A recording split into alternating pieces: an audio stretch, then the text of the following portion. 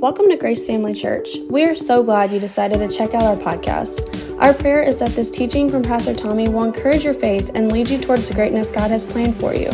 Thanks again for listening. We hope you enjoy this message.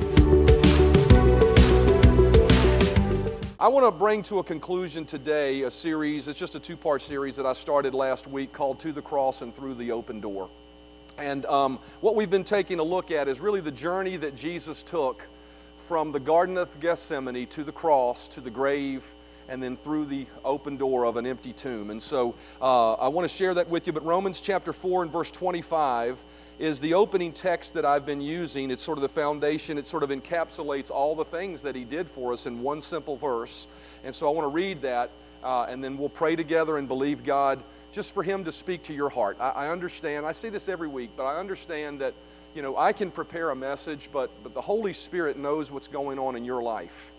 He knows what you need to hear, when you need to hear it.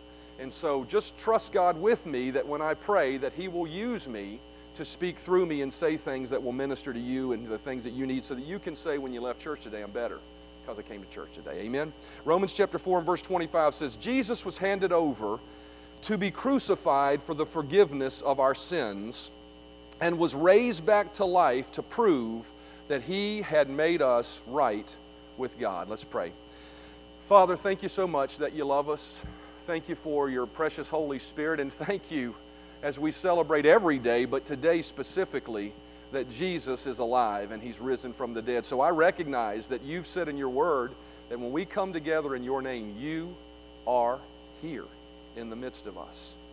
Our risen Savior, by the power of the Holy Spirit, is amongst us right now. We reverence Him as we come to His word, and we ask you to speak to our hearts in Jesus' name. Amen. You know, in this verse, we see really several things called out. It says, you know, Jesus was handed over, He was crucified, and He was risen from the dead. And so what we've been doing is taking a look at that journey that Jesus took for us. And last week, we looked at 3 stops that He took. First of all, we took a look at the stop He made in Gethsemane. I won't go back and completely redo that message, but in Gethsemane, that's the garden where He prayed. After He had had the Last Supper with His disciples, He came to the place where He bent His knee before God and He said, Lord, not your will, my will, but yours be done. You know, and it wasn't an easy decision for Him. It was a difficult decision. The Bible says it was such a difficult choice because of what lay before Him that we will expound on throughout today's message, that He bent His knee and He prayed to the point that He sweat as great drops of blood. It was an agonizing moment for Him, but what He did was He prayed and He said, Lord, I don't want to do this, but because it is your will, I will do it. You know, there comes a point in every human being's life where we must, and there's many, many opportunities for us to do that every day actually, where we must make the same choice He made. Where we must bend our knee and say, Lord, it's not what I want, it's what your word says, it's what your will is. And when we make that choice, we always wind up in a better place. Amen? And then we find out not only after the cross, but then before He actually got to the cross, and not only Gethsemane, but He was led to the whipping post. And the Bible talks about the fact that He was handed over, He was betrayed by Judas, He was handed over to Pontius Pilate, and Pilate said, I find no cause for Him to be, punished, but He put Him before the Jewish people, and they said, crucify Him instead of let Him go, which they could have done. And before they took Him to the cross to crucify Him, Jesus was stripped and taken out to a whipping post. And He was beaten, and He was whipped, and He was flogged, and He was bruised. And what we found last week was that Jesus was beaten to the point that, He was disfigured. It was a horrible situation. But what the Scripture tells us is by that beating and by His stripes, we were healed. And what we saw is that whipping post no longer was Jesus just an example of we need to submit to the will of God, but here He was an actual substitution for us. He took sickness and the punishment for sickness upon us so that we could be physically healed. And if we struggle with sickness in our life, if we will put our faith and trust in God and let our faith rise to the point that we can receive physical healing because of what Jesus did for us. And then last of all, what we saw last week was after the whipping post, and He was, certainly physically exhausted. A cross was placed upon His back, and He had to carry it through the streets of Jerusalem. He climbed Golgotha's hill, and there He was crucified. And what we learned last week in that crucifixion, that He became a substitute for us on that cross. The Scripture says that anyone that hangs on a cross becomes a curse. Here, Jesus, the perfect Son of God who never sinned, became sin for us on that cross. He became our sin. Now, I want you to let that sink in for a moment. Everything you've ever done, every deep, dark secret that you wish nobody ever knew about, God knew about it, and He placed it upon Jesus at that moment, even before you did it, as a sacrifice for your sin. Not only that, but on the cross He shed His blood, and that blood would be necessary to wash away the sin that He became for us. But what I want to talk about today is the next step He made, because the next step that He made for us was death, hell, and the grave. Notice in our opening text it says that He was raised to life. For a resurrection to take place, there had to be a death. And there came a moment when Jesus actually died. Hebrews chapter 2 and verse 9 says, what we do see is Jesus who tasted death for everyone. What we find is that Jesus not only hung upon a cross and shed His blood, but He actually physically died for us. He tasted death for us, and we see the account of it in Mark chapter 15, verse 33. It says, at noon, darkness came over the whole land until 3 in the afternoon. And at 3 in the afternoon, Jesus cried out with a loud voice, Eloi, Eloi, lema sabachthani, which means, my God, why have you forsaken me? And verse 37 says, with a loud cry, Jesus breathed His last. In that moment, hanging on that cross, there was a moment where Jesus physically died. Now I want you to think about that for a moment, because why was it necessary for Jesus to die physically? He had already become sin for us. He had already shed His blood for us. Why couldn't angels just come down and miraculously pull Him off the cross for the world to see that truly He's the Son of God? Why did it have to take place? Why did He have to succumb to death? The writer of Hebrews sheds some light on this for us in Hebrews chapter 9 and verse 26. It says, but now, once for all time, Jesus has appeared at the end of the age to remove sin by His own death. I want you to notice something, that sin was actually removed not by His blood, but by His death. His blood was shed because it was necessary for the remission of sins, and it is the powerful blood of Jesus. But without His death, that blood never could have been applied where it needed to be applied. It goes on to say in verse 27, and just as each person is destined to die once, after that comes judgment. So what that verse tells us is that we are all destined to die.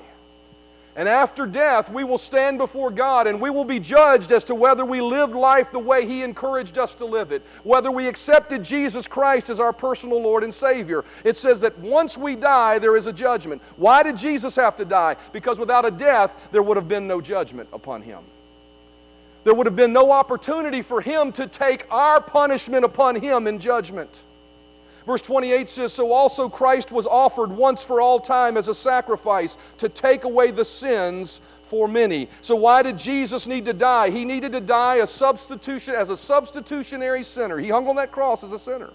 Even though He was the spotless Lamb of God, He became sin for us, and He had to die so the judgment of God could fall upon Him. Our sins could not be removed until there was a judgment placed upon Him for becoming sin for us. Although His beatings and although His hanging on the cross made Him our sins, although the shedding of His blood provided a sacrifice for Him to present to God, it wasn't until He physically succumbed to death that He went to the uttermost for us. Romans 3:23 tells us that when He died, what the punishment of that death was. It says the wages of sin is death. When we stand before God, if we have not reconciled our life with Him, if we have not accepted the free gift of salvation from Him, we will give an account for our sins. And the Bible says the wages of that sin is death. The judgment that comes upon every man for sin is death. Not just physical dying. This is not talking about physical death. It's talking about, that word death means separation. It's talking about eternal separation from God. And so the wages of sin is death, and so we'll give an account for that. And what we see is that when Jesus gave up His last breath, He faced the judgment. I want this to resonate with us. As I prayed about this week, the awesome, horrific moment of this took place for Jesus. At the moment He died, He actually experienced separation, the very punishment from separation from God that we would. Ephesians chapter 4 and verse 9 says this, it says, now this, Jesus ascended. How many of you know that He rose from the grave and He ascended? But notice what it says here. What does it mean but that He also first descended into the lower parts of the earth?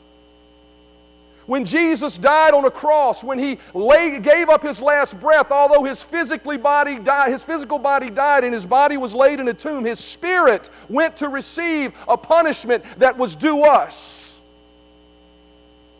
I want you to think about that punishment for a moment. The psalmist prophetically proclaims the sentiment of our Savior during this horrific substitutionary sacrifice. See, as individuals, we often see the cross. We see the physical nature of what He did for us, and that was unbelievably awesome. As we've already seen, it provided so much for us. But there's a spiritual aspect of what He did for us that oftentimes our limited spiritual minds don't see. I'm praying that the Spirit of God would embellish and let you see this morning the extent to which He went for you to not have to experience this. And we see the psalmist writing in Psalm 88 verses 3 through 9 before this ever took place, prophetically proclaiming what Jesus would experience. It says, for my soul is full of troubles, and my life draws near the grave. I am counted with those who go down to the pit.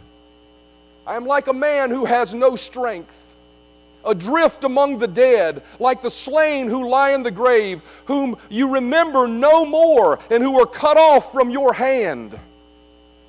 You have laid me in the lowest pit, in darkness in the depths. Your wrath lies heavy upon me. You have afflicted me with your waves. Selah. That word Selah means stop and think about that for a moment.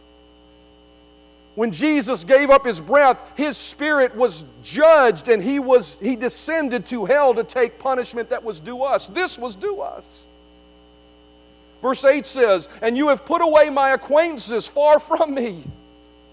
You have made me an abomination to them. Think about that for a moment. Every sin, the sin of 1 billion generations, the confusion of 1 million confused identities, all rested upon Him. I am shut up and I cannot get out. I want you to think about that for a moment. The eternal judgment that He faced. There was that moment for a night and a day thereafter that He experienced the anguish of I can't get out. You know, I know some people that if you just confine them to an elevator, they go crazy, right? Right?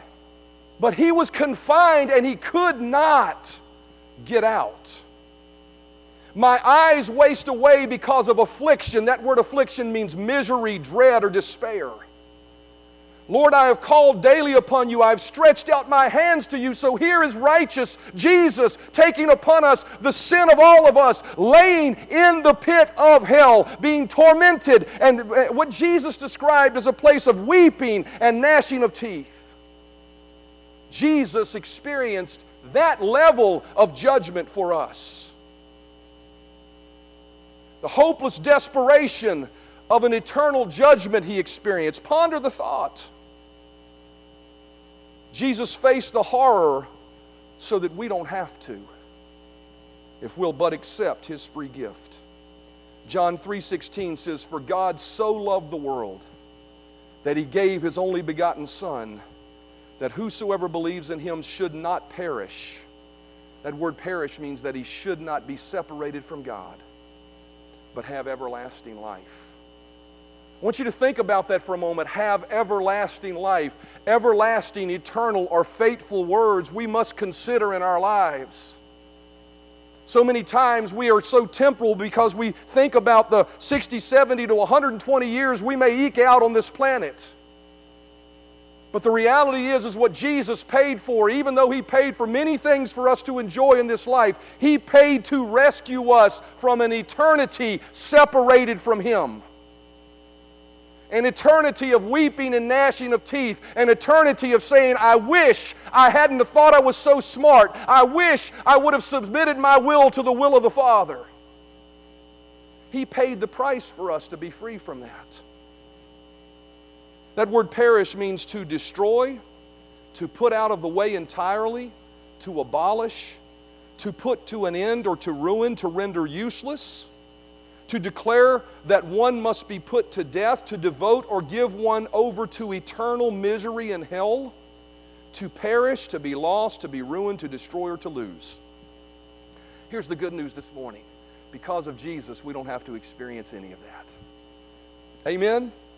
No longer, we've all heard the phrase, into every life some rain must come. There are going to be, Jesus said, in this world, you're going to suffer trouble sometime, but He said, be of good cheer, I have overcome the world. His raising from the dead lets us know that no longer does death have a hold on us. No longer the punishment that He received is our destiny. No longer does staying destruction. If there's something that's been destroyed in your life, or that's dying in your life, or that's not working in your life, you don't have to accept that. You can trust God and believe God for the power to overcome that dying thing. Every spiritually dead or dying thing in your life is free from its perceived dying end if you desire it to be so, and you can find a promise that says God will give it to you. Just because Jesus died on a cross for us. But we know the rest of the story, right? He didn't stay in the grave, right? He didn't stay in that place of torment. Jesus was raised to life and walked through the open door of an empty tomb. We can see this as we turn once again to the prophetic words of the psalmist in Psalm 16. A beautiful song of what Jesus declared by faith as He was facing the torments of the punishment He took for us. Verse 10 says, for Thou wilt not leave my soul in hell. In the midst of hell, even Jesus there embraced faith when all hope was lost and said, You will not leave me here. I'm trusting You. Neither wilt thou suffer thy Holy One to see corruption. Thou wilt show me the path of life. In thy presence is fullness of joy. At thy right hand are pleasures forevermore. Jesus, in the midst of His anguish, cried out in faith to His Father that He would not leave Him in that place. And we know that after a Friday crucifixion, right? And after a Sabbath day of waiting, on that magnanimous Sunday morning, the stone was rolled away and Jesus emerged victorious, shaking off all the desperation, all the hopelessness, all the judgment that He took for us. Matthew 28 and verse 16 says, Now after the Sabbath, as the first day of the week began to dawn, Mary Magdalene and the other Mary came to see the tomb. And behold, there was a great earthquake, for an angel of the Lord descended from heaven and came and rolled back the stone from the door. Verse 5 says, And the angel answered and said to the woman, Do not be afraid, for I know that you seek Jesus who was crucified. I love these words. He is not here, He is risen. Notice the stone was rolled away, and Jesus walked through the open door of a stone that was rolled away, covering it originally. As He looked through that door, I believe He saw something on the other side of it. I want you to think about the light of opportunity that Jesus saw. As He was laying in that tomb, a light came forth, a stone was rolled away, and He could see in the midst of the darkness, in the midst of the anguish, in the midst of the weeping and gnashing of teeth, in the midst of the hopelessness, He could see a light that was available for Him to walk through. An open door of opportunity, I like to call it.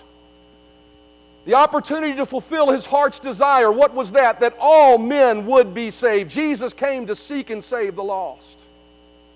He saw on the other side of the door, as He walked through it, the opportunity for you to make a choice to accept Him.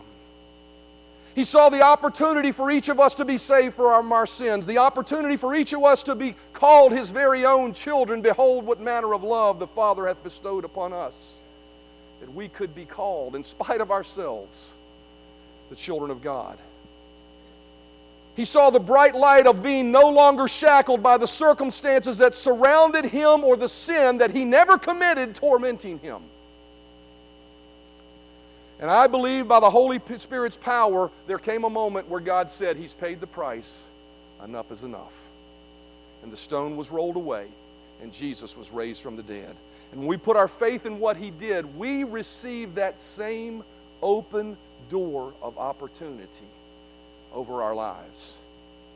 Romans chapter 5 and verse 1 says, Now that we have been put right with God through faith, we throw open the door to God and discover that He has already thrown open His door to us. We find ourselves standing where we always hoped we might stand, out in the wide open spaces of God's grace and glory. When we accept Jesus, we have the same opportunity, the same open door that He had. In the midst of our despair, in the midst of hopelessness, we can see a light, a door that we can walk through because Jesus did first for us. We accept Christ as a stone rolled away from the catacombs of our life, and we open the door to the full light of opportunity for ourselves. I ask you this morning as you think about your life. Can you see the real opportunity that Christ has laid before you by rolling the stone away and walking through it Himself? What in your life do you feel shackled by? What in your life are you holding on to that God says there's a better way? What in your life is holding you back or is concerning you or is worrying you? I encourage you this morning to do as Jesus did. Allow the power of the Holy Spirit to come upon you and walk through the open door in Jesus' name and shake off those grave clothes. Hebrews chapter 2 and verse 14 says, Jesus too shared in our humanity, so that by His death He might break the power of him who holds the power of death, that is the devil. And verse 15 says, and free those who were all their lives held in slavery. What are you shackled by this morning? Because of Jesus, I would tell you, if you put your faith in Him, nothing. You may have trials, you may have tribulations, but if you'll put your faith in Him, He will carry you through to victory on the other side. Amen? I believe the empty tomb and the stone rolled away stand as a symbol, as the musicians come, as evidence that no man is shackled by his circumstances. No man is shackled by his sin. No man is shackled by his habits. No man is destined to live a life in disobedience to God. But instead, the open door of opportunity lies before all of us. I like the way that the Spirit of God and the angel of God said it to the church at Philadelphia. I believe it applies to every Christian today with certain respect. It says, write this letter to the angel of the church of Philadelphia. This is the message from the one who is holy and true, the one who has the key of David. What He opens, no one can close. And what He closes, no one can open. I know all the things you do. You have little strength, yet you have obeyed my word and did not deny me. Notice this, and I have opened a door for you that no one can close. Through what Jesus did for us when we put our faith and hope in Him and make a choice to bend our knee to the sacrifice He made for us. In spite of our feelings, in spite of our emotions, in spite of our despair, in spite of our rebellion, when we make that choice, He says, I lay before you an open door. The question for all of us on every day of our lives is will we walk through that door? Will we submit ourselves to the awesome sacrifice that He made for us? So that one day when we stand before our Creator and we are judged, we're not judged for our sin, but we're judged and we're given reward for the good things we've done. Amen? Romans 4 verse 25 says, Jesus was handed over to be crucified for the forgiveness of our sins and was raised back to life to prove that He has made us right with God. Thank God that Jesus took the journey that He took from Gethsemane to the cross, to death, hell, and the grave, and finally, praise God, through the open door. Amen? He submitted His will to the will of the Father as an example for us. He took stripes upon His back to provide healing for us. He hung upon a cross to become sin for us. And He suffered death, hell, and the grave to take our punishment for us. But He also rose again to set us free. Amen? Thanks for listening to our Grace Family Church podcast. We really hope you enjoyed this message. If this ministry has blessed you in any way, we would love for you to get connected. Just go to gfcva.info to learn more about who we are, how to give to this ministry, or how you can get involved. Thanks again for listening, and we hope to see you soon.